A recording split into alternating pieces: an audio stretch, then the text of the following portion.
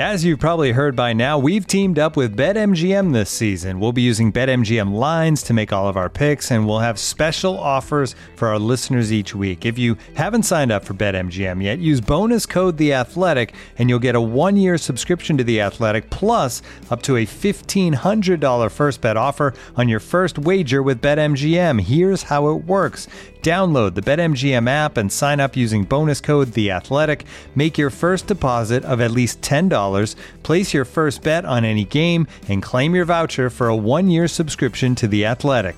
See BetMGM.com for terms. U.S. promotional offers not available in D.C., Mississippi, New York, Nevada, Ontario, or Puerto Rico. Gambling problem? Call 1-800-GAMBLER. Available in the U.S. Call 877-8-HOPE-NY or text HOPE-NY 467-369 in New York. Call 1-800-NEXT-STEP in Arizona. 1-800-327-5050 in Massachusetts. 1-800-BETS-OFF in Iowa. 1-800-270-7117 for confidential help in Michigan. 1-800-981-0023 in Puerto Rico. First bet offer for new customers only in partnership with Kansas Crossing Casino and Hotel.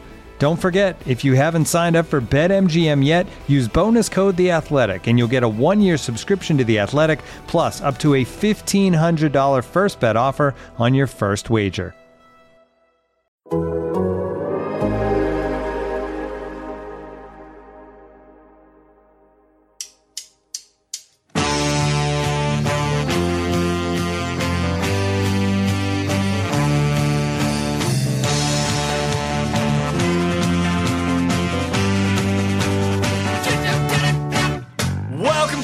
Soccer Show and our weekend review. At the top of the Premier League table, we've been waiting to see who was the first to blink, and it was Liverpool, whose armour showed a chink, as Tottenham came to Anfield and kicked up a stink. Elsewhere, the Serie A title race is still great. Watford met their fate. Barca are back on the big European slate, and Man United are an absolute state. My name is Ryan Bailey. Joining me today is a man who's not nearly as amused by Man United's state as I am. Hello, Taylor Rockwell.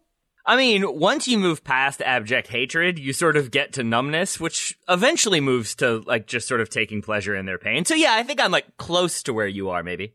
Good. I mean, Taylor, once again, I'll reiterate that I'm not proud of the schadenfreude that I feel, but as a child of the 90s, when everyone in my playground had a Man United shirt on and I didn't grow up anywhere near Manchester, blah, blah, so on, so on, I feel good about it. I'm sorry. So you don't take you don't take pride in it, but you're okay with it, is basically what you're saying. I'm a passenger in this schadenfreude, yes, of some sorts. I just remember the times that I used to say to my wife, then girlfriend, like, I kind of hope they have a few down years because I get tired of being called a glory hunter, that, you know, as an American, you get your eyes rolled every time, or people roll their eyes every time you say you support Man United. I no longer wish for that. I feel like we've been bad enough for plenty of time. Let's move back to being good. That'd be fun for me. Nice reference to your ex-girlfriend who became your wife there. Very good. Also here, a man who is 3 points clear in the title race of our hearts, Joseph Arizona Joe Lowry. Hello. Hello, Ryan. That was so nice and much nicer than Taylor's, which makes it extra nice and extra good and extra just better. It's good. Thanks, very Joe. good. Thanks, You're not Joe. a closeted Man United fan of any kind, are you, Joe? Otherwise, I can direct some schadenfreude at you too. No, I genuinely much enjoy watching Brighton over Manchester United, so that did kind of work out for me this weekend. Yeah, more on that very, very shortly indeed. But rounding out our pack is a man who is thrilled, I say, about the idea of Erling Haaland returning to his native northwest I hate England this to intro. play I in hate blue. this introduction. Because he loves to see young English talent thrive. Graham Ruthven, hello. It's too late. You can't claim him. He's Norway's. That's already happened. I mean, English football is doomed if Haaland goes to City, which now looks very likely given the reporting. I'm not quite sure the Premier League knows what it's in for. In my Football Manager 22 save, and it's my latest save, Erling Haaland goes to City, and in his first season he scored 65 Premier League goals. So that does not bode well for the rest of the Premier League. So hang on, Graham. We got to pop there a second. You watch 17 games per weekend. You watch every movie going. You've seen all the Apple TV shows as well. When are you playing Football Manager as well? Goodness me. I went to a wedding over the weekend too. Did you bring your laptop? I did, actually, yeah, and everyone mocked me for it. Graham, might it be this was your second wedding, right? To Not clarify, for it Graham. wasn't my wedding. Yeah, I was a guest at someone else's wedding. But yes, I've only been to 2 weddings now, and one of them was my own. And might we see the reason for that being that you bring a laptop to watch football while you are at the nuptials? Perhaps, yeah, that might be a black mark against my record, my wedding record. I'm just picturing the cliche, like if anyone here has any reason for these two not to be wed, and then Graham celebrates a goal really loudly in that moment of silence. That seems like it would work well. There's silence, Taylor, and then you hear. Just finishing a shift. I just got to get this match report in real fast. Live blog's nearly done. Live blog's nearly done. And then the Slack notification noise as well.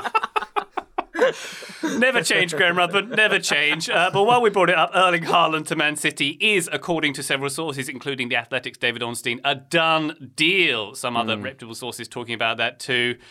Graham, a lot of money for the Man City to spend to not win the Champions League again, right? They are running out of excuses if they don't win the Champions League with Haaland, because this season, obviously, a go-to talking point has been their lack of a number 9 following the exit of Aguero last season. So if they go out and get arguably the best number 9 in the world, or certainly one of the best goal scorers, and add him to that team, and they still don't win the Champions League, I shudder to think what sort of money they're going to spend on other areas of their team. It is genuinely quite scary for the rest of the Premier League that Erling Haaland is seemingly going to City. I mean, with Kylian Mbappe, who seems to be the other next best player in the world for the next 10 years, with him going to Real Madrid, which there's a bit of doubt whether that's happening now, but let's just say for argument's sake he's going to Real Madrid. You're talking about a superstar going to a flawed and ageing team to start something new. With Haaland, though, you're talking about a superstar going to a team that's already dominant in their league. How is anyone going to be able to compete? And I don't think people quite realise what this could do, because Haaland is a generational talent. He'll be the best goal scorer in Europe for the next 10, possibly even 15 years. And whichever team gets him will have an advantage for years, in the same way that Lewandowski has given Bayern an advantage over the rest of the Bundesliga. And that's what City, who have already won 3 of the last 4 Premier League titles, are on course for 4 of the last 5. That's what they're going to have with Haaland. And they also have the backing of a sovereign wealth fund to make sure that the team around Haaland also never deteriorates. Scary stuff for Man United and other teams. Graham, I think you're spot on there with all of that. This is a huge deal for City, and it does make them really scary. It also makes them different in a way that I don't think they've ever been under Pep Guardiola during his time in England. Haaland is very much a turn and face goal and run in behind off the ball kind of forward. He's not really a drop in between the lines. He's not really a conductor. He doesn't do those things in midfield. He doesn't do those things between the lines. He's just ready to move off the ball and get the ball and drive towards goal and shoot the ball from the left side of the box and score a bunch of goals. And he's really good at that stuff. But that's not necessarily stuff that City does all the time. You know, the big storyline this year, and even in the past with other striker profiles they've had, Sergio Aguero being probably the most prolific, he's not that kind of player. You know, Aguero might hold up the ball. He's able to use his frame a little bit and put his butt into a center back. He can then get the ball on his foot and drop it and then turn and go. Haaland just plays the position differently. He plays it in a way that I don't think many strikers in the world right now play it. And so I'm just curious to see how City's tactical approach is going to have to change with someone like Erling Haaland in, because it will have to change. It might not be a grand overhaul of principles. Guardiola is still going to play the Guardiola way. But I am extremely curious, once this deal is official, to see and to hear what Pep Guardiola has to say about, okay, this X, Y, and Z are going to change in these different ways, and this is how it's going to make us better. And then we get to watch next season to judge whether or not it actually made them better.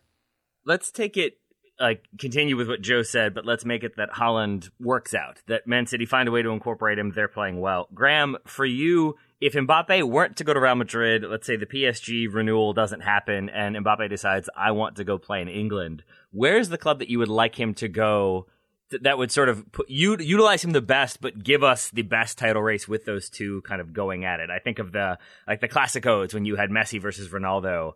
I could enjoy a Haaland versus Mbappe in the Premier League, but I'm not sure which team could best utilize Mbappe. Well, I mean, the answer here is Liverpool, is it not? Like, for the team that's closest to Man City, you know, you put Mbappe in Manchester United, yes, of course he makes them a lot better, but I still don't think Mbappe gets them close to City. Graham. They make him worse. Yeah, somehow he's going on loan to Inter Milan within 2-3 years, as tends to be the case with most high-profile players that Man United sign. But yeah, you're loving this podcast today, Taylor. What did you expect? You lost 4-0 to Brighton at the weekend. This is what happens. I probably could have gotten a goal in there, I think, probably. That's true. Yeah, no, I don't want Mbappe to go to Man United. Yeah. That would be bad. Sorry. So, okay, you're saying Liverpool. What about Newcastle, Graham? Would you like to see them build around Mbappe? was there not an instant where Mbappe is on a plane with Antoine Griezmann and he's playing Football Manager and he's Newcastle and he's going through his achievements and he says, Mbappe asks him who he is and he says Newcastle and he says not much sunshine there.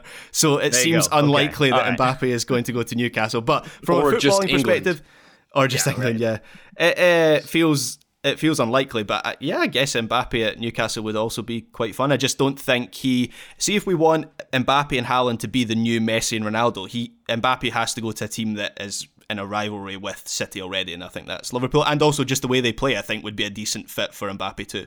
Wonderful stuff. All right, one other order of business before we get to the main event of the weekend's action. A very, very sad weekend. MK Dons lost their playoff match to Wickham. They're sadly not being promoted to the Championship. It's very, very sad news indeed. MK Dons become the first club to lose all 5 of their playoff semi-finals they've played in so far. Very, very sad that in their 30,000 capacity stadium, in their home playoff, they had 13,000 fans. Very, very sad. Very sad. That was a Championship playoff, right? So they're not getting promoted to the Championship. Correct. So that means they're still in a higher league than Wimbledon then. Oh. So let's get to the weekend's action.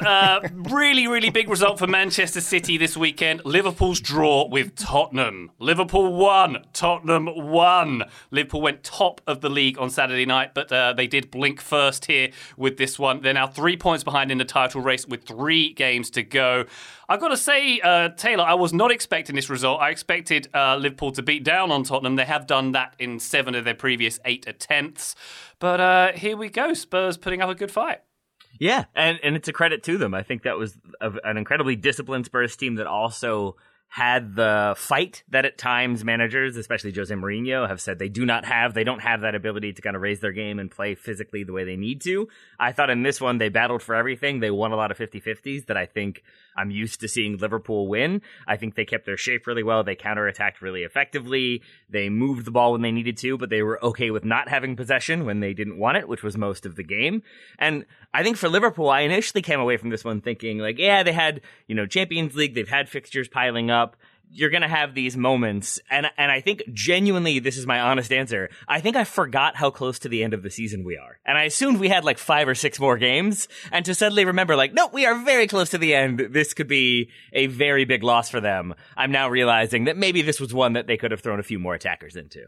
Only one more game for Man United, by the way, you must be delighted to see. They played one extra game. I think they're just trying to get the season over quicker than everybody else. Yeah, that's been real fun. That's been real fun. As we learned for sure that they are guaranteed their worst ever points finish in the history of the club. Yay. Yes, indeed. Once again, more on that shortly. But to come back to this one at Anfield, Joseph Lowry, what did you make of this one? What do we make of Antonio Conte and what he's doing at Tottenham at the moment? I mean, it does feel like perhaps next season they're set up to be a pretty big force. Yeah, I mean, they are a team under Conte if he continues to have some influence in the club and influence in the players they're bringing in and, of course, the style of play. They're a team that can play spoiler, exactly like this. For me, when Tottenham under Conte lean into being a counterattacking team and really lean into that like they did in this game, they're scary. I mean, they have this 1-1 against Liverpool, which is a huge result, and they have that 3-2 win that we talked about against City back in February. Maybe they were a little fortunate to get that result, but that's kind of what you're playing for when you defend a little bit deeper. When you play in this game, the 5-4-1 that Conte used, you're hoping to get a little bit fortunate. You're hoping that your defensive approach will dull the opposition's attack just enough for you to get some looks in space on the break.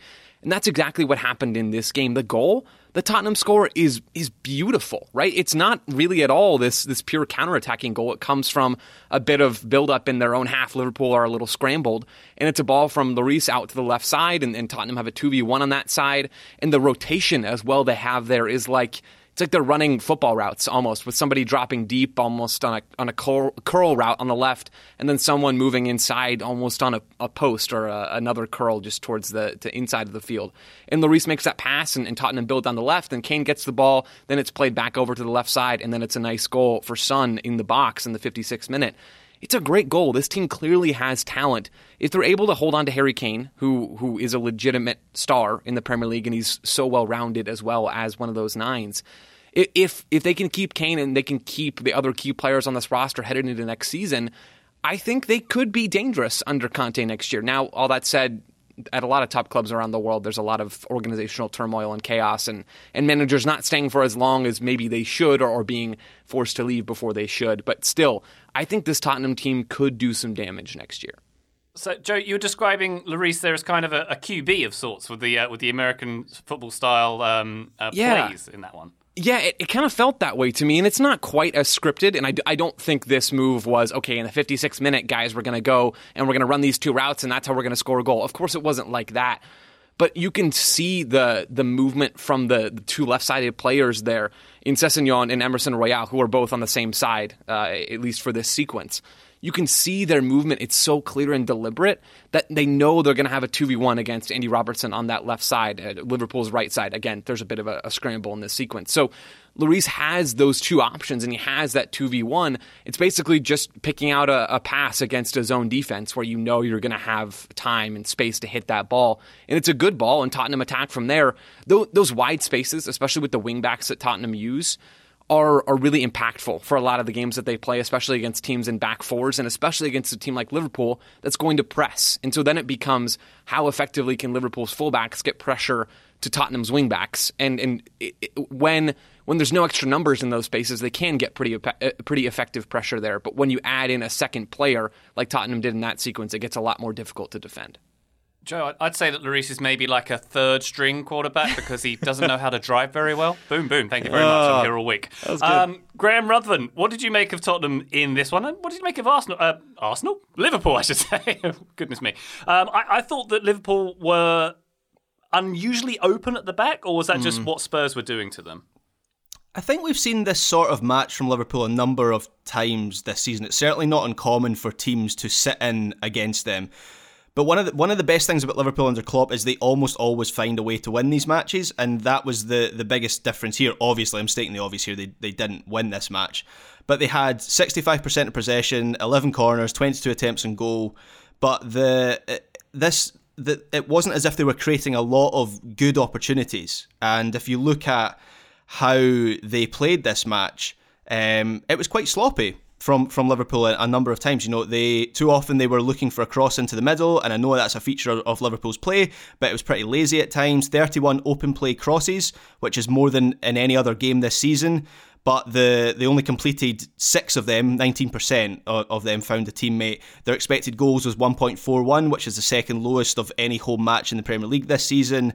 And as I say, even though they had shots, they had those 22 efforts, the vast majority of them were low-value shots. I'm sure I read, I don't have the stat in front of me, but I'm sure I read that per shot, their XG value was by far the lowest of any Premier League match this season, which tells me that Spurs were just limiting the space that they had and the opportunities that they were creating. Liverpool had 15 shots blocked, which is the second highest tally of the season so far. So all these figures tell you that, yes, some of that was down to Spurs, and they were throwing themselves at the ball a lot to make those blocks and to deny that space, but there wasn't the same kind of usual zip and speed about Liverpool's play. And yes, there's some mitigating factors for that. The Champions League semi-final against Villarreal was pretty gruelling, maybe more gruelling than they expected before kickoff. And they were unfortunate in that sense that they had such a tricky fixture against a good team straight after that match. Say this game is against a lower caliber team, you know, a bottom half team, then maybe Liverpool get away with it, and then they move on to the next game and things just keep rolling. So a bit of misfortune there for them, but these are the margins. When you're in a title race with Man City, you need to be perfect, and they certainly weren't against Spurs, and you could see that in some of the comments made by Jurgen Klopp after the match, where he was quite clearly very, very frustrated. One of the talking points from this match was his with the tactics used by Conte and how Klopp he admitted to not being a fan of them after the match. So I'm going to read out a quote from him. So he says, "I am sorry, I am the wrong person to ask about," and the question was about the brilliance of Spurs defending and the way that they played, "because I don't like this kind of football. That is my personal problem. I think they are world class, and I think they should do more for the game." That latter part there was a little bit bitter, and of course it's up to Klopp what type of football he enjoys, but it's bizarre that, to me, he would be bitter about an opposition team setting up in this way, because if Spurs go out and just play as open as they did, and yes, they played some nice stuff through the centre, and yes, they were good when they got into the attacking third, but it was a compact style, you know, not a lot of share of possession. If they had tried to dominate the game, they would have got beaten by a team that is individually more talented than them. So I can't really understand why Klopp thinks that a team would set up in a way that would suit Liverpool rather than just setting up in a way that might get them a result, which is what happened for Tottenham. It was the delivery of that quote as well, Graham, that was particularly brilliant from Klopp. It was very much like, well, I don't care, he sucks, so I don't have to talk about that. It was a very much a man scorned, shall we say, Graham. Yeah, absolutely. Klopp's got history of that, and it's probably one of the things that makes him so good is that he cares so much, and he does have bold opinions, and he can put those points across so well. But if he drops points or loses, he's maybe not the best person to talk to in a press conference situation environment. Indeed. Taylor, how much is this going to cost Liverpool then? As Graham said, they're pretty fine margins here. Liverpool's last 3 games at Aston Villa, at Southampton, and then Wolves at home. City have got at Wolves, at West Ham, and then Aston Villa. So both Wolves and Villa playing a pretty big part of this title race. This is very much 2 points drop for Liverpool. How consequential do you think that'll be, Taylor? I didn't think it would be that consequential, but to realize how few games are remaining and the opponents that Liverpool do have, I think they've got the FA Cup as well. So it's going to be, I think they've got a tough road ahead of them, and I do think this ends up costing them. I wouldn't be surprised if we get Man City as our Premier League champions. I wouldn't be surprised either. Joseph, would you be surprised? I think they're going to get maximum points, don't you? I do, and more than that, I think there's a chance that Liverpool drops another couple of points. Villa on Tuesday, Chelsea in the FA Cup final on Saturday, Southampton the following Tuesday, then Wolves the following Sunday, and then the Champions League final. And they'll have plenty of time, I would imagine, to rest up for that final on May 28th, but they just have more games than Manchester City does, and it might be time. I don't think Klopp will do this, but there's a chance we see him sort of say, okay, we're going to take our guaranteed trophy, or we're going to put all of our resources towards that FA Cup final on the Saturday, and maybe that means their squad takes a hit for one of the 2 games surrounding that FA Cup final. They have the depth to be able to deal with that kind of stuff, but the road ahead is just harder for Liverpool than it is for Manchester City. And the other big factor this weekend was the swing in goal difference as well, where Man City, which I'm sure we're going to talk about, but they put 5 past Newcastle, and so they now hold the goal difference advantage. So even if it ends level as things currently stand, Man City would be champions there. So in effect, it's almost like a 4-point lead for City as well. So a big weekend in the title race where it feels like it's definitely swung towards City. It does indeed. If only Liverpool had something else to look forward to, Graham? If only. Are you talking about the Club World Cup potentially against an MLS team? In China later this year. We can't wait. For that. Yeah. I was talking about the game that might overlap with you seeing Sir Paul McCartney on tour, Graham. Yeah, just because I might not be able to watch all of it, I'm just pretending it's not happening. So there isn't actually a Champions League final this year. It was shared between Liverpool and Real Madrid. Congratulations. Very, very good. Well, you get to see an old man play his bass, so there's some consolation for you there. Yeah. Are you talking about Ancelotti or Paul McCartney? It was not an analogy of any kind. I'm going to take a very quick break here. When we come back, more Premier League. We're going to go round the houses of the continent, MLS, and much more coming shortly. Looking for an assist with your credit card, but can't get a hold of anyone? Luckily, with 24/7 US-based live customer service from Discover, everyone has the option to talk to a real person anytime, day or night. Yep, you heard that right. You can talk to a real human in customer service at any time. Sounds like a real game changer if you ask us. Make the right call and get the service you deserve with Discover. Limitations apply. See terms at discover.com/creditcard. Looking for an assist with your credit card but can't get a hold of anyone? Well, luckily, with 24/7 US-based live customer service from Discover, everyone has the option to talk to a real person anytime, day or night. Yep, you heard it right. You can talk to a real human in customer service anytime. Sounds like a real game changer, if you ask me. Make the right call and get the service you deserve with Discover. Limitations apply. See terms at discover.com/creditcard. Total Soccer Show, welcome back. Let's talk more Premier League. And as we alluded in part 1, we're going to talk about Manchester City 5, Newcastle 0. Taylor, I'm going to call this the post-Real Madrid effect. I don't know if you remember when Chelsea lost to Real Madrid in the Champions League. They went out a few days later and spanked Southampton 6-0. And I just had a feeling in my bones City were going to use Newcastle as their punching bag as well. And that's exactly what they did here. They went top again on Sunday by 3 points. Very much taking out their frustrations in style, Taylor, I'd say. Yeah, on a Newcastle team that earlier in the season we thought could well be in the relegation conversation, now are quite comfortably safe, and I think maybe that factors into this scoreline as well. It's an angry City versus a complacent Newcastle, and I think you end up getting 5 goals as a result. You do indeed. Graham, I don't know if you saw the post-second half statistics they put on the screen, I think for the UK broadcast. 15 minutes into the second half, Man City had 99% possession. So to try and limit any chance of Newcastle coming back into the game, they just said, you're not going to have the ball. Yeah, and I saw, I didn't see that specific stat, but I did see between the 45th and 55th minute of this match, I think City completed something like 100 passes. Is that maybe too much? But the thing that was most notable was that Newcastle hadn't completed a single pass in 10 minutes. They had a big fat 0 next to their name, and that kind of told you a lot about how this match went. It was a very good performance by City. I thought João Cancelo was excellent, as he has been for much of this season. And yes, Newcastle gave him a lot of space, but he was just so good once he got into the attacking areas. He was going wide. He was doing that thing where he was driving through the middle. He had a final product. He produces a headed assist for the first goal, the opening City goal. I thought De Bruyne was again in excellent form. Sterling was very useful. Grealish had a good game. I still think he needs to adapt his game slightly under Pep, but some of the takes on how bad he's been this season, and I understand he's a £100 million player and you expect him to be a difference maker, but some of the takes on how bad apparently he's been for City this season have gone slightly over the top, and I fully expect him to be a lot better and a lot more central to City, how they play next season. I think you look at Rodri and Cancelo, someone I've already mentioned, they all had kind of difficult first seasons at City, and once they absorb Pep's ideas, I think they then find their place in the team, and I think that's what Grealish is going to do, and he's managing to contribute now. And yeah, it was a performance that very much said City are the champions in waiting, I think. Indeed. Taylor, after the game, Pep Guardiola said, everyone in this country supports Liverpool, the media and everyone. Our destiny is in our hands. This is important. I don't know if he's telling the truth there, Taylor. I don't think everyone in the country supports Liverpool.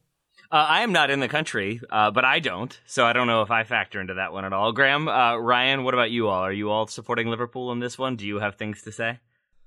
No, I don't. I'm not a Liverpool fan. I think he's talking about the media. I still dispute whether everyone in the media is a Man United fan. But I, for one, am very, very pleased that there's some growing animosity between City and Liverpool, because it's been too friendly for too long, in my opinion. Yeah. But it is weird for Guardiola that he's chosen to have a go now when City just need to stay focused and not get distracted, and they win the title again. And this comes after a 5-0 performance where nobody is talking about how good his team was, but how Pep is a little bit petty about this.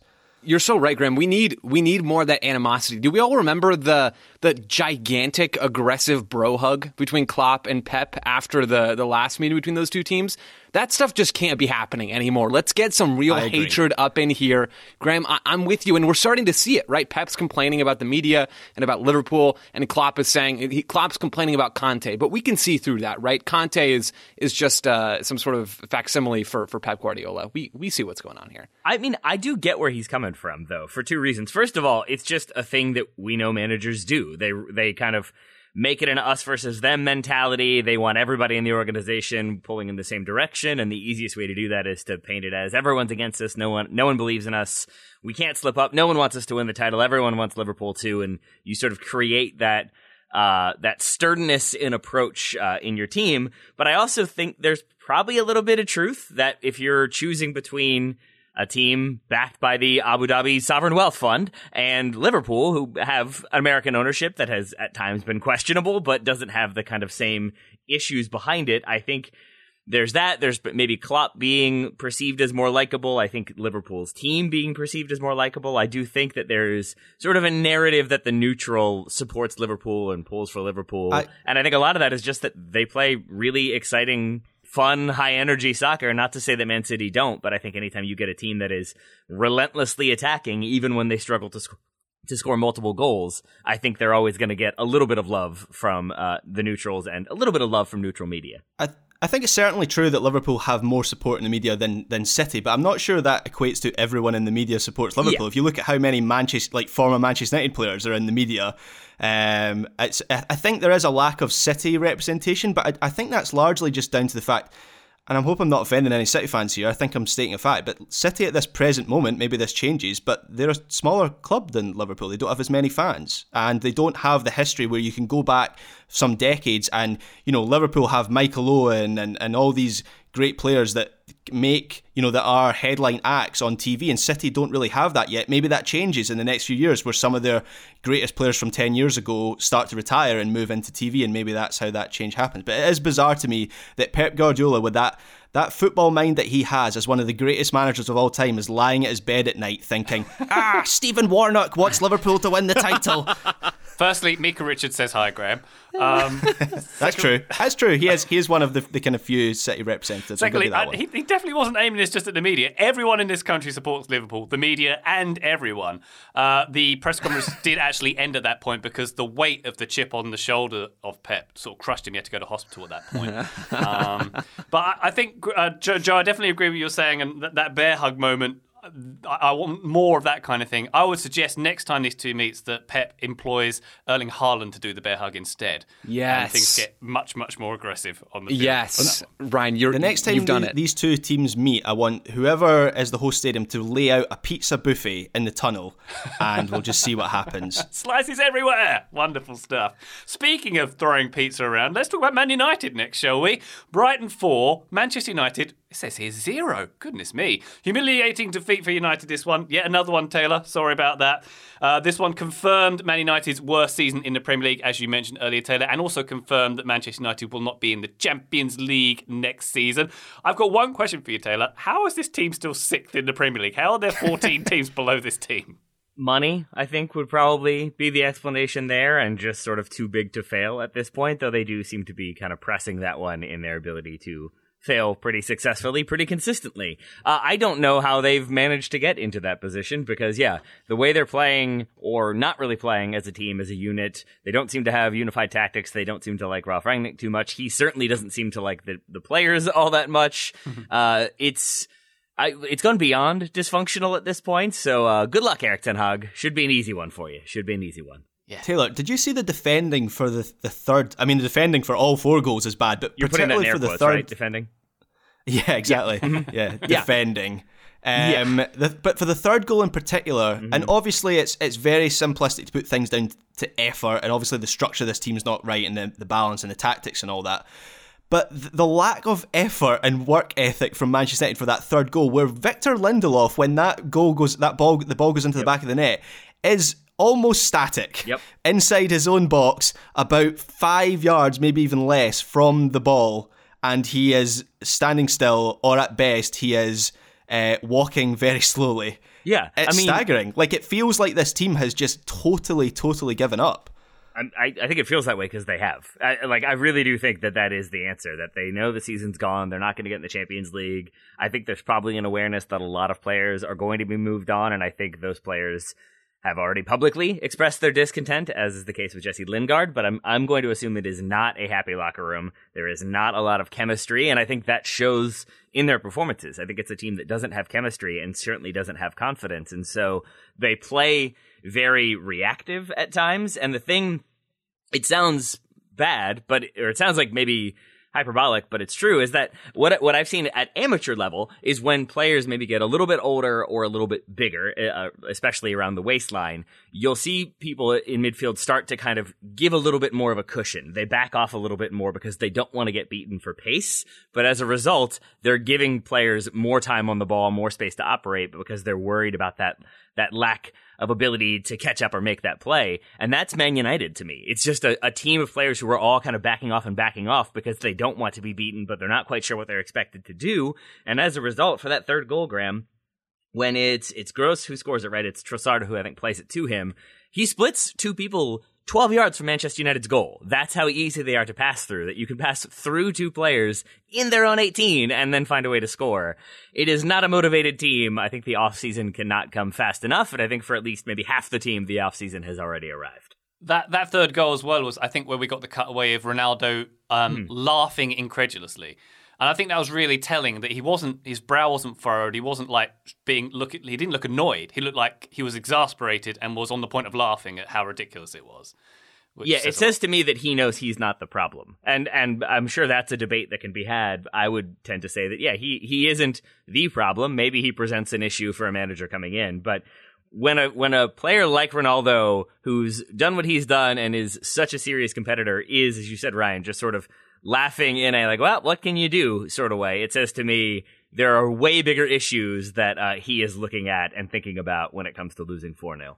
Can I add two things here quickly? So the first thing is, Taylor, never forget when Ryan kids you about Manchester United that he put money on them to win the title this year. That's the first thing. Good call. Let Thanks, us Joe. never Thanks, let Joe. that die. I will never let that die. The second thing is, Taylor, I know you said it sort of out of frustration, but I think it's also true. Good luck to Erik ten Hag next season. Yeah. I just want us to remember a year from now, or even 8 months from now, when we're midway through the season, that this is a multi-year project to turn Manchester United back into a legitimate contender. So I just want to be clear. There will be frustrating moments and moments where the team doesn't live up to potential, or moments where Manchester United next year under Ten Hag collapses and there's just seemingly no explanation for it. And those will be frustrating moments. But I think if we are pointing fingers next season saying, well, this isn't working and Ten Hag's not good enough and the team is still terrible, who could have seen this coming? Everyone could have seen this coming. It's going to take time for Manchester United to turn back into, if they do, to turn back to a legitimate Premier League and European title contender. It will not happen in a year. There are too many holes in the roster. There is no identity really with this team right now. It's going to take some real effort and time and just all of the emotional energy that Erik ten Hag has to put into this team to turn them into a real threat in England and beyond. So that's just my reminder for myself, most of all, but also for all of us and folks who are watching Manchester United. It's not going to be a one-year fix, and if it is, Erik ten Hag is the greatest manager of all time. So basically, we're looking at Manchester United. I agree with you, Joe. And maybe he will end up being the greatest manager of all time, a la another person I'm going to mention, because we're talking about a Manchester United team that has maybe over-the-hill midfielders who can't do the job that they used to be able to do. They've got prima donna attackers who are more interested in themselves than maybe making the team function as a unit and play well. They've got injury issues. They've got overweight or out-of-shape defenders. It's basically AFC Richmond from season 1 of Ted Lasso. So that's what I think we need to get, is a Ted Lasso situation. We get him in there. He partners Erik ten Hag. It all works out. I think that should work. Just a little piece of letter that says "believe" on it. Put it in the locker room. Everything will be fine. Just before we move on from this match, I do think we should probably give Brighton some credit for how they played, because they are a very good team and they moved the ball quickly in this match. Their passing was sharp, their finishing was good, the work ethic they showed off the ball was good. They had structure. They are basically everything Manchester United aren't at this moment, and I think Graham Potter is doing some really interesting things there with their wing backs that aren't really wing backs, with Trossard cutting inside and Cucurella driving through the middle. And I think if this team is able to find a goal scorer that scores even 10 goals reliably a season, then next season it's maybe possible for them to really take that next step, because it feels like the fundamentals of this team that they've got are really, really solid. And as I say, they are a good team, and maybe the biggest praise you can give them for this match is that 4-0 didn't flatter them. That was a reflection of how this game went, and they deserved to thrash Man United. Yeah, very well said, Graham. Brighton on course for their best season ever, their first ever top 10 finish they're on course for. So congrats to Brighton, of course, we should say. I will once again defend my Man United to win the title bet, by the way. Can we bear in mind, I placed this bet shortly after Man United had brought in Jadon Sancho, Cristiano Ronaldo and Rafael Varane. It wasn't as crazy as it sounds now. I got 7-1 at the time, and I may have to sell a kidney now, but I'd do it again. Thank you very much. Oh boy. Okay. Let's move on. Crystal Palace 1, Watford 0. Watford were relegated from the Premier League with a deserved victory for Palace here. Wilf Zaha sealing the result from the spot. This was an odd game because it was Roy Hodgson's, he's been relegated with Watford here, but playing against his former side. And Roy Hodgson bowing out for management for 46 years. He's been a manager at 17 different clubs. He effectively hangs up his boots here with a relegation, and curiously didn't go over to the travelling Watford fans to say goodbye and thank you for this one. Took a lap of honour round the stands where the Palace fans were, who obviously still love him. So curious goings on there. Maybe he's Ted Lasso. Yeah, well, he's at AFC Richmond's ground doing that. Exactly. So, yeah. There we go. Burnley 1, Aston Villa 3. Danny Ings scoring against his former club, who desperately needed a win. They got 34 points with 3 games left. Chelsea 2, Wolves 2. Wolves, Taylor, blowing a 2-0 lead in this one on the day the sale of their club was agreed for $5.2 billion dues. You mean, right? Did I say not Chelsea? I think you said Wolves, which did confuse me for a moment. Wolves were not were they also sold? Okay. Yeah, they were not sold for $5 billion. It was Chelsea, whose sale was agreed with a consortium led by Todd Bowley, a US businessman who co-owns the Dodgers, is also CEO of the Hollywood Foreign Press Association. Fun fact for you. The deal there reportedly going to be completed in late May, later this month. Are the Dodgers good? I think Does so. anyone know? Usually. There's not many baseball fans on this podcast. They are a thing. That's all I know about them. They play in LA. Yes, they do Yeah. indeed. But Taylor, I don't know if you caught this one, but Chelsea blowing the 2-0 lead and suffering by a 97th minute equaliser from Conor Cody here. Yeah, and a very frustrating result, I'm sure, for Chelsea fans, because it started so well. Lukaku gets the brace, and that second goal is really the example of how you want to play when you have Lukaku in your team. You win the ball back, you play it into him, you let him run at the defense, he scores goals, things are going well, and then they're not going well. They give up the 2 goals to equalize. Then there's reports after the game that Marcos Alonso was subbed out at halftime due to a pretty big bust-up with Thomas Tuchel, and now he reportedly is done with the club and wants to move on. Barcelona are reportedly interested. Who knows what will happen there, but it's just a reminder that there is a lot of work that's going to have to happen at Chelsea, and I'm not sure who's going to be there at the start of next season, but it's going to be some interesting drama between now and then for sure.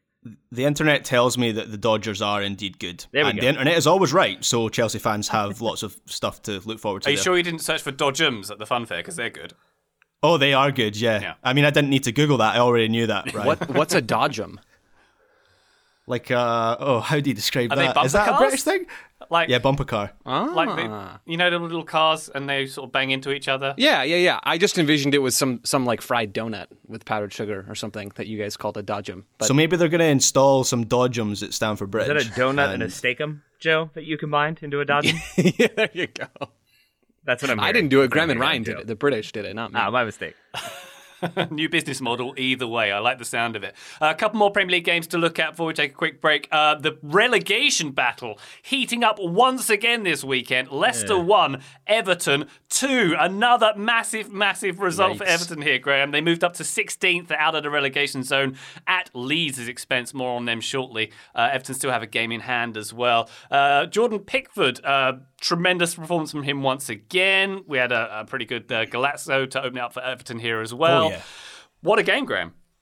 Yeah, and it definitely feels like Everton have turned a corner on the back of that Merseyside derby, which we spoke about a couple of weeks ago. I know they lost that game, but Lampard makes pretty fundamental changes to his system. It worked relatively well in that match. It then worked against Chelsea, and it worked again here, despite the calamitous goal that Everton conceded to Patson Daka, where 2 of their defenders, can't actually remember who it was, maybe Mason Holgate was involved, but they clash, challenging for the same ball in the air, and that allows Daka to go and get in behind and finish. They managed to recover from that, and Lampard stuck with the back 5 in this game with wing-backs, and it feels like he's really getting more out of his team in that shape. Yes, it depends a lot on Richarlison and on ball carriers like Gordon and Decore, but it's working, and it feels like Everton, I'm not going to say they're safe just yet, but the momentum is certainly with them, and I think it's been really interesting to see Lampard almost discover a bit more about himself as a coach, because he started off wanting to be like a Pep Guardiola, and it feels like with every passing week he's discovering he maybe is more of a Jose Mourinho. Do you know what's making me sad, Graham? Lampard's bald patch is getting bigger. It's making me feel really old.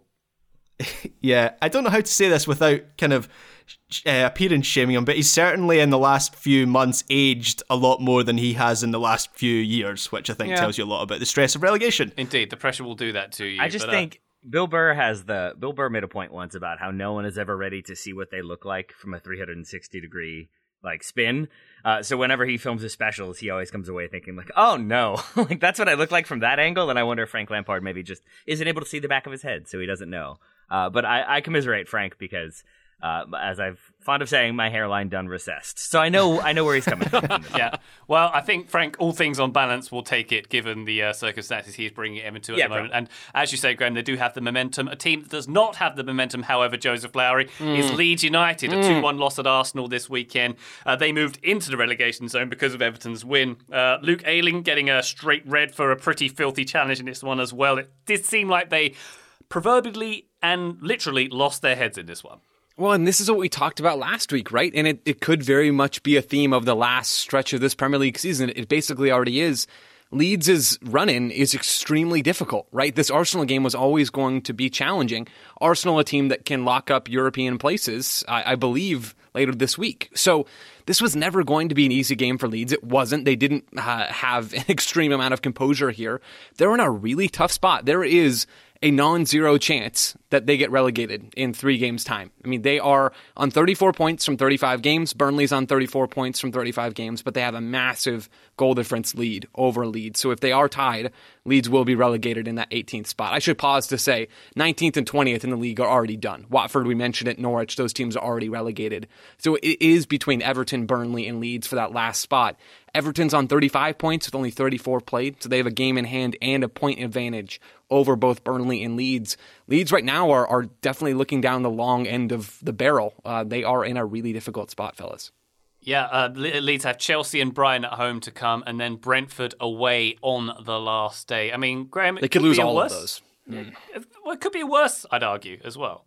Yeah, but if you're saying that their soft fixtures are Brighton and Brentford, those are 2 teams that are in good form at the moment. So I actually do think it's a pretty tough run-in. And this performance here from Leeds, they actually recovered from the first half. The second half wasn't nearly as bad as I think people feared for them, but that first half performance where it felt like their heads had gone and they'd lost their discipline, certainly with Ayling getting sent off and Rafinha, who was fortunate not to see a red card as well for his protest to the referee for that Ayling red card. It kind of felt like they all realised at once, oh no, we're going down here. And so they that was maybe a factor in how they lost their discipline in this match. And it's not looking good. And I feel sorry for Jesse Marsch because he has had an impact on that Leeds team. Their form has improved.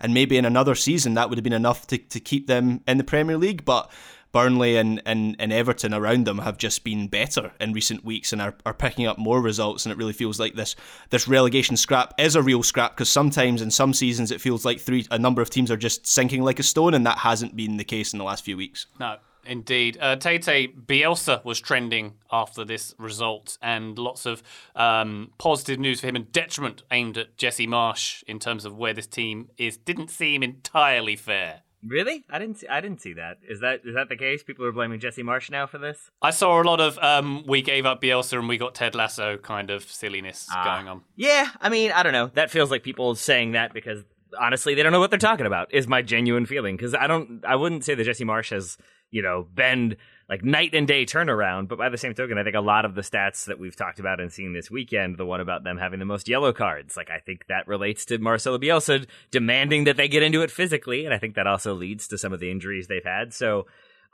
maybe they're in a better position, but I think it's just as likely that they really are fully plummeting. As Graham said, we don't really have for that final spot, no team is truly sort of showing they're not up for it, they're not for the fight, they're making a series of poor decisions and players are quitting. Maybe we would have seen that with Leeds under Bielsa because it did feel like that's the way it was going. That said, I do buy into the idea that this game, sort of, if you're looking at Everton getting a win and Burnley fighting back and getting a goal late, even though they lose, in this one, the red card to Ayling, the way Meslier gives away that first goal, there were some individual errors that did seem like maybe Leeds are making mistakes at a time they don't need to, but I wouldn't put that one, at least solely, on Jesse Marsch. I think that's a bit unfair. We've seen loads of mistakes like the Meslier one in recent weeks, haven't we? That's unusual. You don't normally see so many of those in such a short space of time, because obviously there was the Zach Steffen one, and then what was the one that happened in the Champions League as well? Donnarumma, was it maybe? I can't remember. Edward Mendy, Chelsea, I'm sure he had one. For sure, there's been loads and loads of them recently. Yeah. Maybe teams should stop playing out the back so much. Huh? Who fit? All right, Premier League done. When we come back after this break, we're going to look at the Serie A title race, which is very much still a going concern. Back shortly.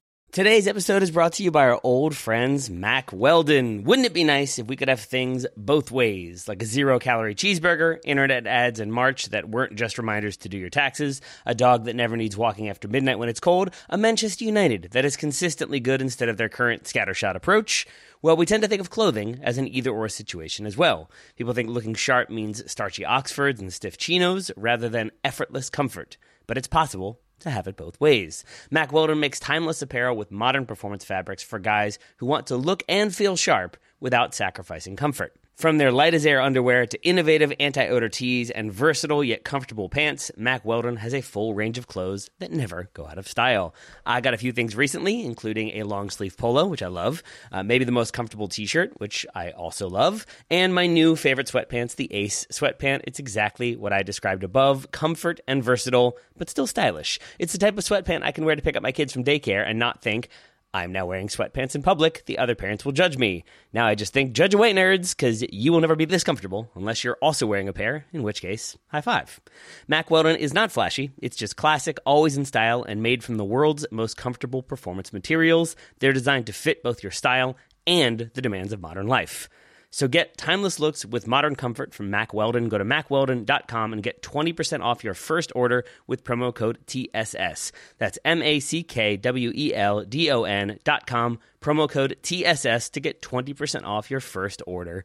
Thank you to Mack Weldon for sponsoring today's episode. Hey folks, this is Taylor from the Total Soccer Show, reminding you that we are inching ever closer to the start of the summer transfer window, which means there are teams that will buy and sell their players early, there are teams that will leave that business very late, and there are teams that will operate in between.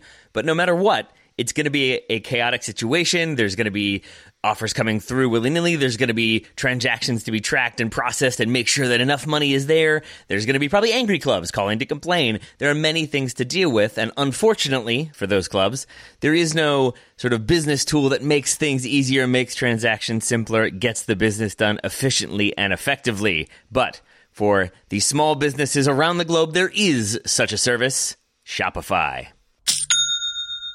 Shopify is the global commerce platform that helps you sell at every stage of your business, from the launch your online shop stage to the first real-life store stage, all the way to the did we just hit 1 million orders stage. Shopify is there to help you grow. Whether you're auctioning autographed apparel or selling sleek kits, Shopify helps you sell everywhere. From their all-in-one e-commerce platform to their in-person POS system, wherever and whatever you're selling, Shopify's got you covered. Shopify helps turn browsers into buyers with the internet's best converting checkout, up to 36% better compared to other leading commerce platforms. And you can sell more with less effort thanks to Shopify Magic, your AI-powered all-star. And I really appreciate that about Shopify. No matter how big you are, no matter how fast you want to grow, Shopify gives you everything you need to take control and take your business to the next level.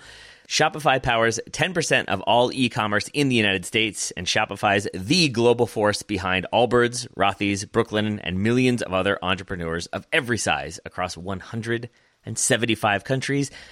That's as many countries as will be selling players in the transfer window this summer. Plus, Shopify's extensive help resources are there to support your success every step of the way, because businesses that grow with Shopify. Sign up for a $1 per month trial period at shopify.com/TSS, all lowercase.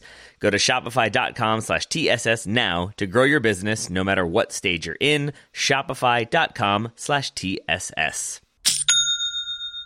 Total Soccer Show, welcome back. Let's talk Calcio, shall we? Sunday evening, we had Verona 1, AC Milan 3. Milan inching closer to their first Serie A title in 11 years with this comeback win. A brace from Sandro Tonali here, then a thunderbolt from Alessandro Florenzi to cap the win, Tete. What about that?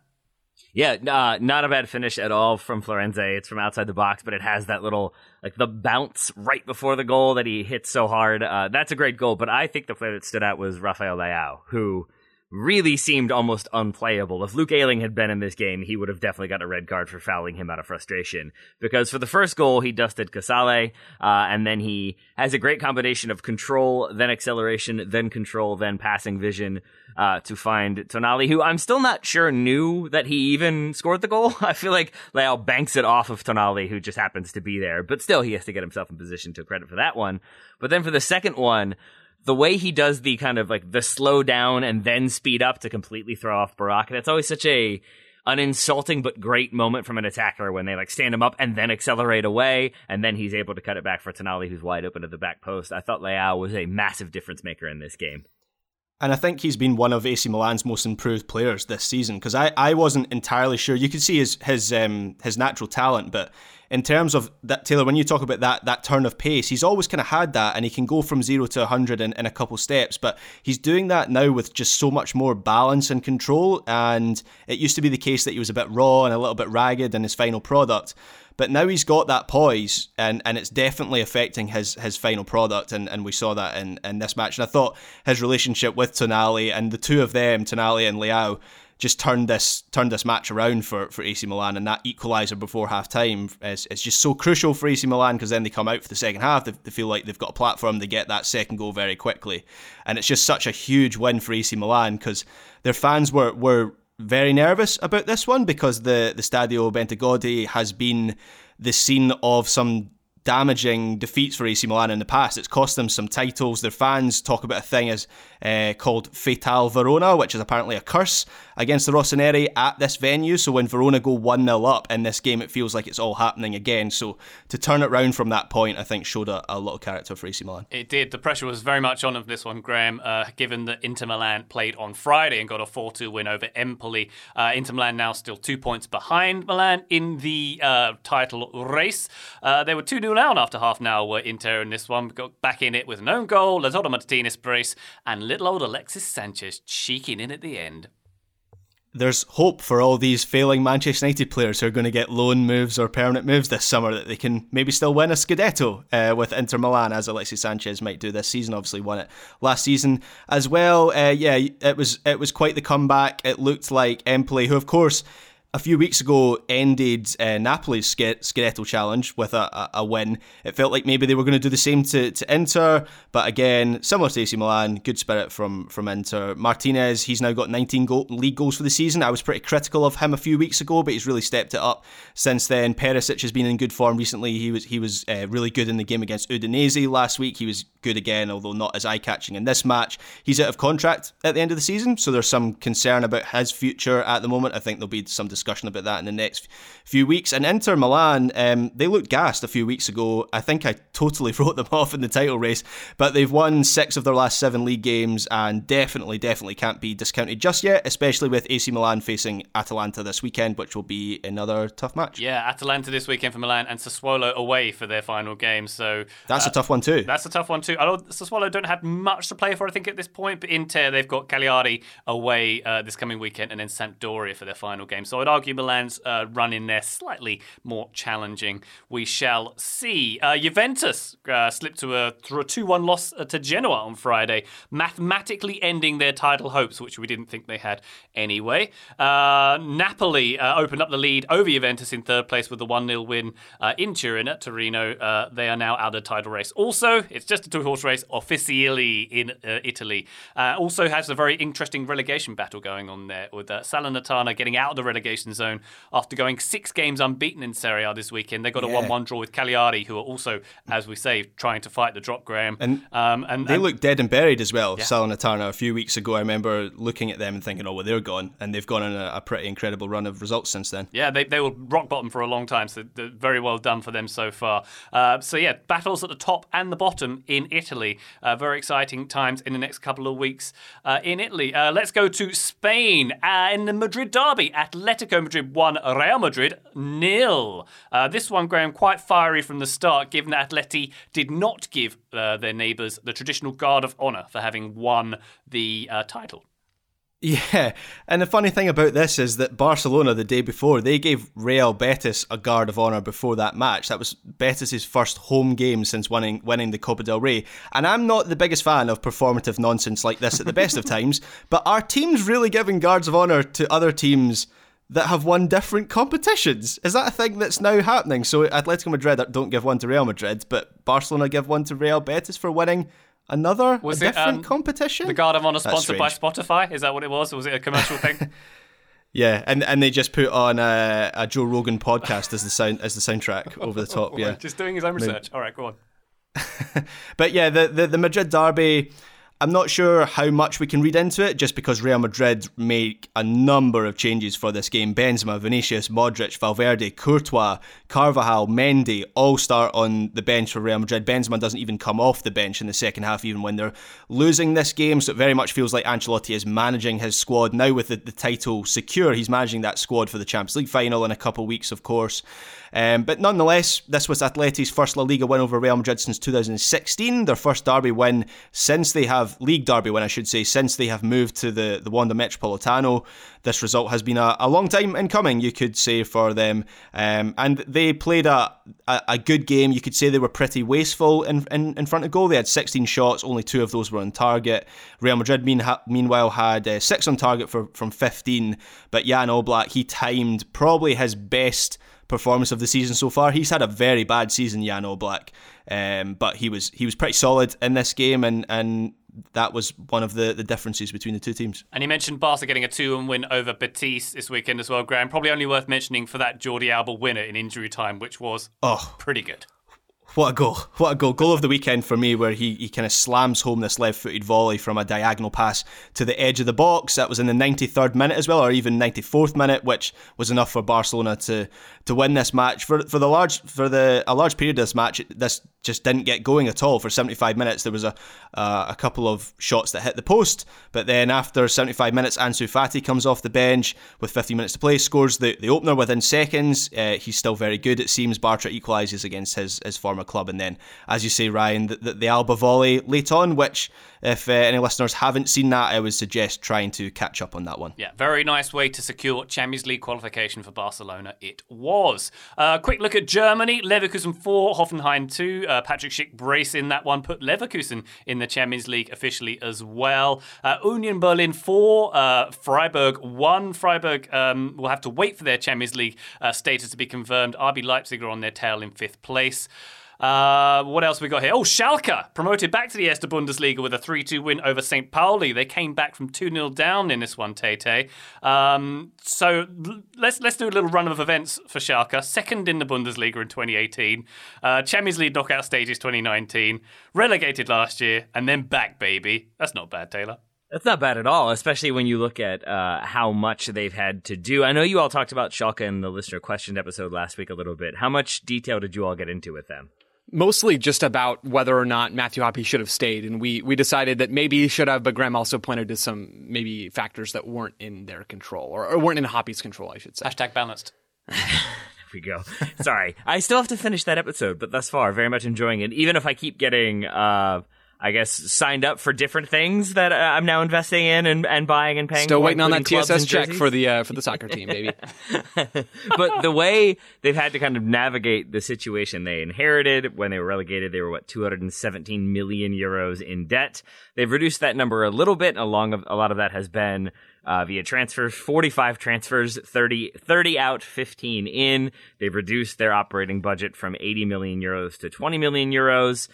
They canceled the sponsorship deal with Gazprom following Russia's invasion of Ukraine, and that was a lot of money coming in. And they sacked their manager, Dimitrios Gramotzis, in March of 2021.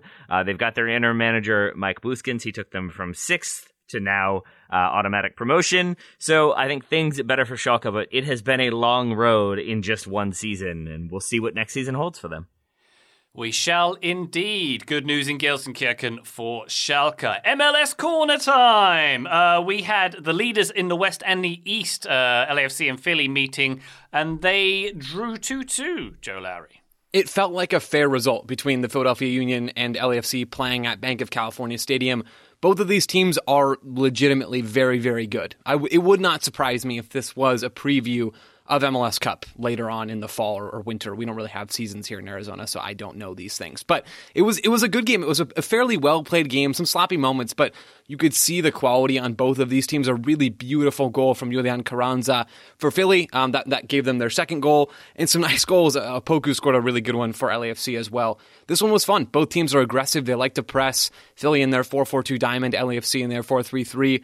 Just a ton of talent on the field. And it's one of those games, there's usually a few of these every season, that stands out to me as a landmark game, not necessarily because of all the beautiful on-field play, although there was some of that in this one, but just because of the talent on the field. LAFC are one of the deepest teams in Major League Soccer. We just watched Seattle play and win CCL midweek, and Philly are a very strong team in the Eastern Conference as well, built in a different way with different types of players, but still very, very good players nonetheless, and a lot of depth coming from their academy. That was a really good moment from this weekend. Contrasting that, let's do this. Contrasting that with Miles Robinson's torn Achilles, not ACL. He ruptured his left Achilles against the Chicago Fire on Saturday in a 4-1 win for Atlanta United. It doesn't look good. It didn't look good, and Gonzalo Pineda said as much after the game. We finally got official confirmation that the Achilles had been ruptured this morning. Atlanta United released that information. He was so frustrated. You could see he punched the ground. He was just really emotional about the injury in a completely understandable kind of way. It's awful for Robinson, who's going to miss likely the rest of the MLS season, and he's likely going to miss the World Cup as well. You really feel for a guy like that who was a locked-in starter for the U.S. men's national team. And there's a very, very small chance that he could be back in time for the World Cup, but I just don't see that happening right now. Of course, best wishes to Miles Robinson and him and everyone around him as he goes and starts on this recovery process. Yeah, big loss there for Atlanta and USMNT. Any other results to talk about, Joe? How about Charlotte FC 1, Inter Miami 0 at the bank? Baby. 4 in a row. 4 in a row at home for Charlotte. Way to go. Yeah. It's really good win for them against a very bad Miami team. But you got to win these kinds of games, especially at home. Andre Shinyashiki, the player they recently traded for from Colorado, giving them a 1-0 win with his goal. So his first goal ever for Charlotte. We also saw Joswiak start on the wing in more of a 4-3-3 in this game for Charlotte FC and Miguel Angel Ramirez. I like that idea. I want to see more of this team, and I want to see them do more stuff like this. But getting value from within MLS, which is what Shinyashiki is, and there have been a couple of nice intra-MLS moves that Charlotte have pounced on, getting Shinyashiki in and getting him on the scoreboard is a good sign for this team. So Ryan, absolutely a plus there.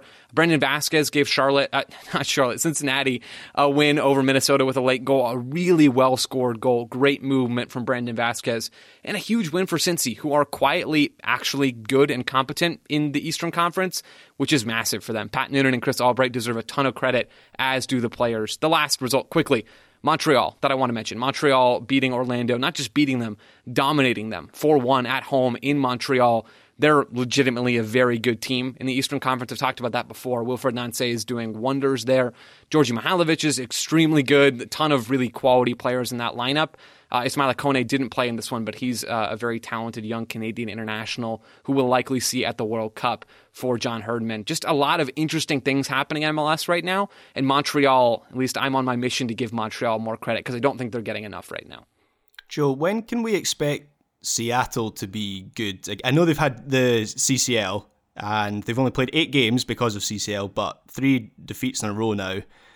That's going to turn around, isn't it? Right? Yeah, it will eventually. I think they're probably out of Shield contention right now. I mean, they're, what is that, like almost 15 points, 16 points behind the top teams in MLS. So they're not going to win the Shield. They're not going to win anything in the regular season, but they're built to be a real thorn in your side in the postseason. They're not really built to come out and control games. So I think we will see this team start to round into form maybe over the summer. And I know we're kind of already in that stretch, but later in May into June and July, this team could really kick it up, and they might make a move in that secondary transfer window that opens at the beginning of July, I believe. That could give them a bump as well headed into the postseason in the fall. Excellent stuff. And well done, Joe, for describing Charlotte's win, despite having your teeth gritted so hard while doing it. I'm very impressed with that. Your enunciation was excellent. Thank you. I tried. You're very welcome. Joe, how about a little update from the NWSL as well? Yeah, absolutely. So the North Carolina Courage won the 2022 NWSL Challenge Cup 2-1 over the Washington Spirit. A great result for them. That's their seventh trophy in club history. They've won Shields. They've won they've won regular season titles and championships in the playoffs, and they've won Women's International Cup as well. And then they get this Challenge Cup victory. It's a very, very good team. A team, and Ariana Cascone wrote this for Backheeled, a team that's undergone a whole bunch of organizational and roster changes specifically. They didn't really know how good this team was going to be in the offseason, and instead you get Caroline scoring a goal in the 10th minute after Dabinia absolutely dusts Kelly O'Hara on the break. This was one of the filthiest moves I saw all weekend. It was so good. Then you have a nice sequence from Washington. Ashley Hatch levels things with about 10 minutes to go left in the first half off of a lovely through ball from Trinity Rodman, who's a star for the Spirit, who are a very, Very, very good team.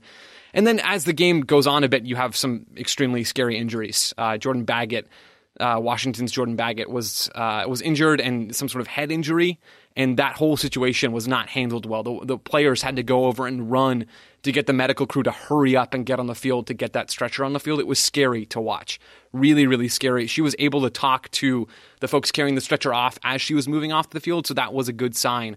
But a really scary moment to end this game. Overall, a great win for North Carolina and a really strong performance from them. And we'll talk more about that. Ariana is going to be on the show on Thursday, and I'm going to be chatting with her about NWSL. So we'll have more on this game and on these teams and on the regular season on Thursday later this week. Nicely done. Congrats to the Courage. Whomst amongst us doesn't like to see Carolina doing well? I certainly do. My hand is in the air. And I would like to give credit to Sam Kerr, scoring a ridiculous goal against Manchester United. It's goalkeeper clearance. Her teammate chests it, plays it to her. Sam Kerr chests it and volleys it from about 25 out. But the ball doesn't touch the ground from the time the goalkeeper kicks it till it hits the back of the net, or I guess till it hits the net and then bounces in.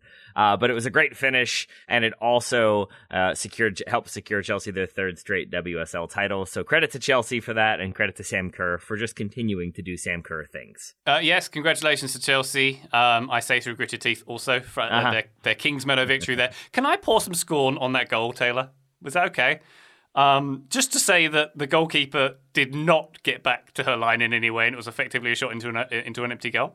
I mean, you still gotta lob the keeper, and you still gotta deal with the defenders trying to prevent you from getting that shot off. Yeah, I mean, I think it's not like the goalkeeper was beaten by a worldie or anything like that, but I think you still got to put it on frame and make the goalkeeper make a play, and Sam Kerr did that, the goalkeeper did not. Indeed. A bit like Neil Sullivan against Beckham. Yeah. Yes, exactly, yes. I'm surprised I get that reference, but yes. Neil Sullivan against Beckham famously in his opening game of 96-97 was lobbed from the halfway line. The week 2 of that season, he was lobbed by Alan Shearer from 40 yards. Fun fact. Not a lot of people know. Maybe he should have tried not to be lobbed. Yeah, the lesson he did not learn was to stay a bit closer to your goal line when there's a world-class striker with the ball at his feet quite far out. Anywho, one more thing I wanted to point out here is Bristol Rovers, who probably don't get a lot of love on the world soccer scene. They got promoted to League One with a 7-0 win over Scunthorpe this past weekend. Now, the curious thing was they needed to beat Northampton, who were above them in the automatic promotion places. They needed to beat Northampton's score by 5 clear goals to go up. Northampton won by 2 goals, so Bristol Rovers needed to win 7-0. To go up automatically, and that's exactly what they did. And they needed 5 goals with half an hour to go in this game, and they got them. So an incredible one here. They got promoted on goals scored, not goal difference over Northampton, goals scored, the third tiebreaker, getting Bristol Rovers up into League One with this one. It's the first time they scored 7 goals in a game since 1964. They were 17th in December. So I think, Taylor, I'm calling this the reverse AFC Wimbledon. They've had the season exactly opposite to ours in that they got much better and went up rather than getting much worse and went down. Yeah, maybe Wimbledon could try that, and then maybe Wimbledon also should take a page out of the goalkeepers we are criticizing their book and just try to concede fewer goals at the same time. Maybe that'd be a good idea, Ryan. That's always an option. It's always an option. That's what I'd say. Yeah. This game, by the way, was Scunthorpe's final game in the Football League after 72 years. They were already relegated for this one. All right. I think that just about wraps up Weekend Review. Taylor Rockwell, thank you so much, and I'm so sorry we had to lean so heavily on Man United today. I don't believe you, but right back at you, buddy. You saw right through it. Joe Lowry, thank you so much, sir. Thank you, Ryan. And Graham, be honest, were you in a church at a wedding while this recording was happening? I'm at the reception now. Excellent. Well, enjoy the finger food and free booze, Graham. Thank you very much, listener. We'll be back on the feed shortly, but for now, bye!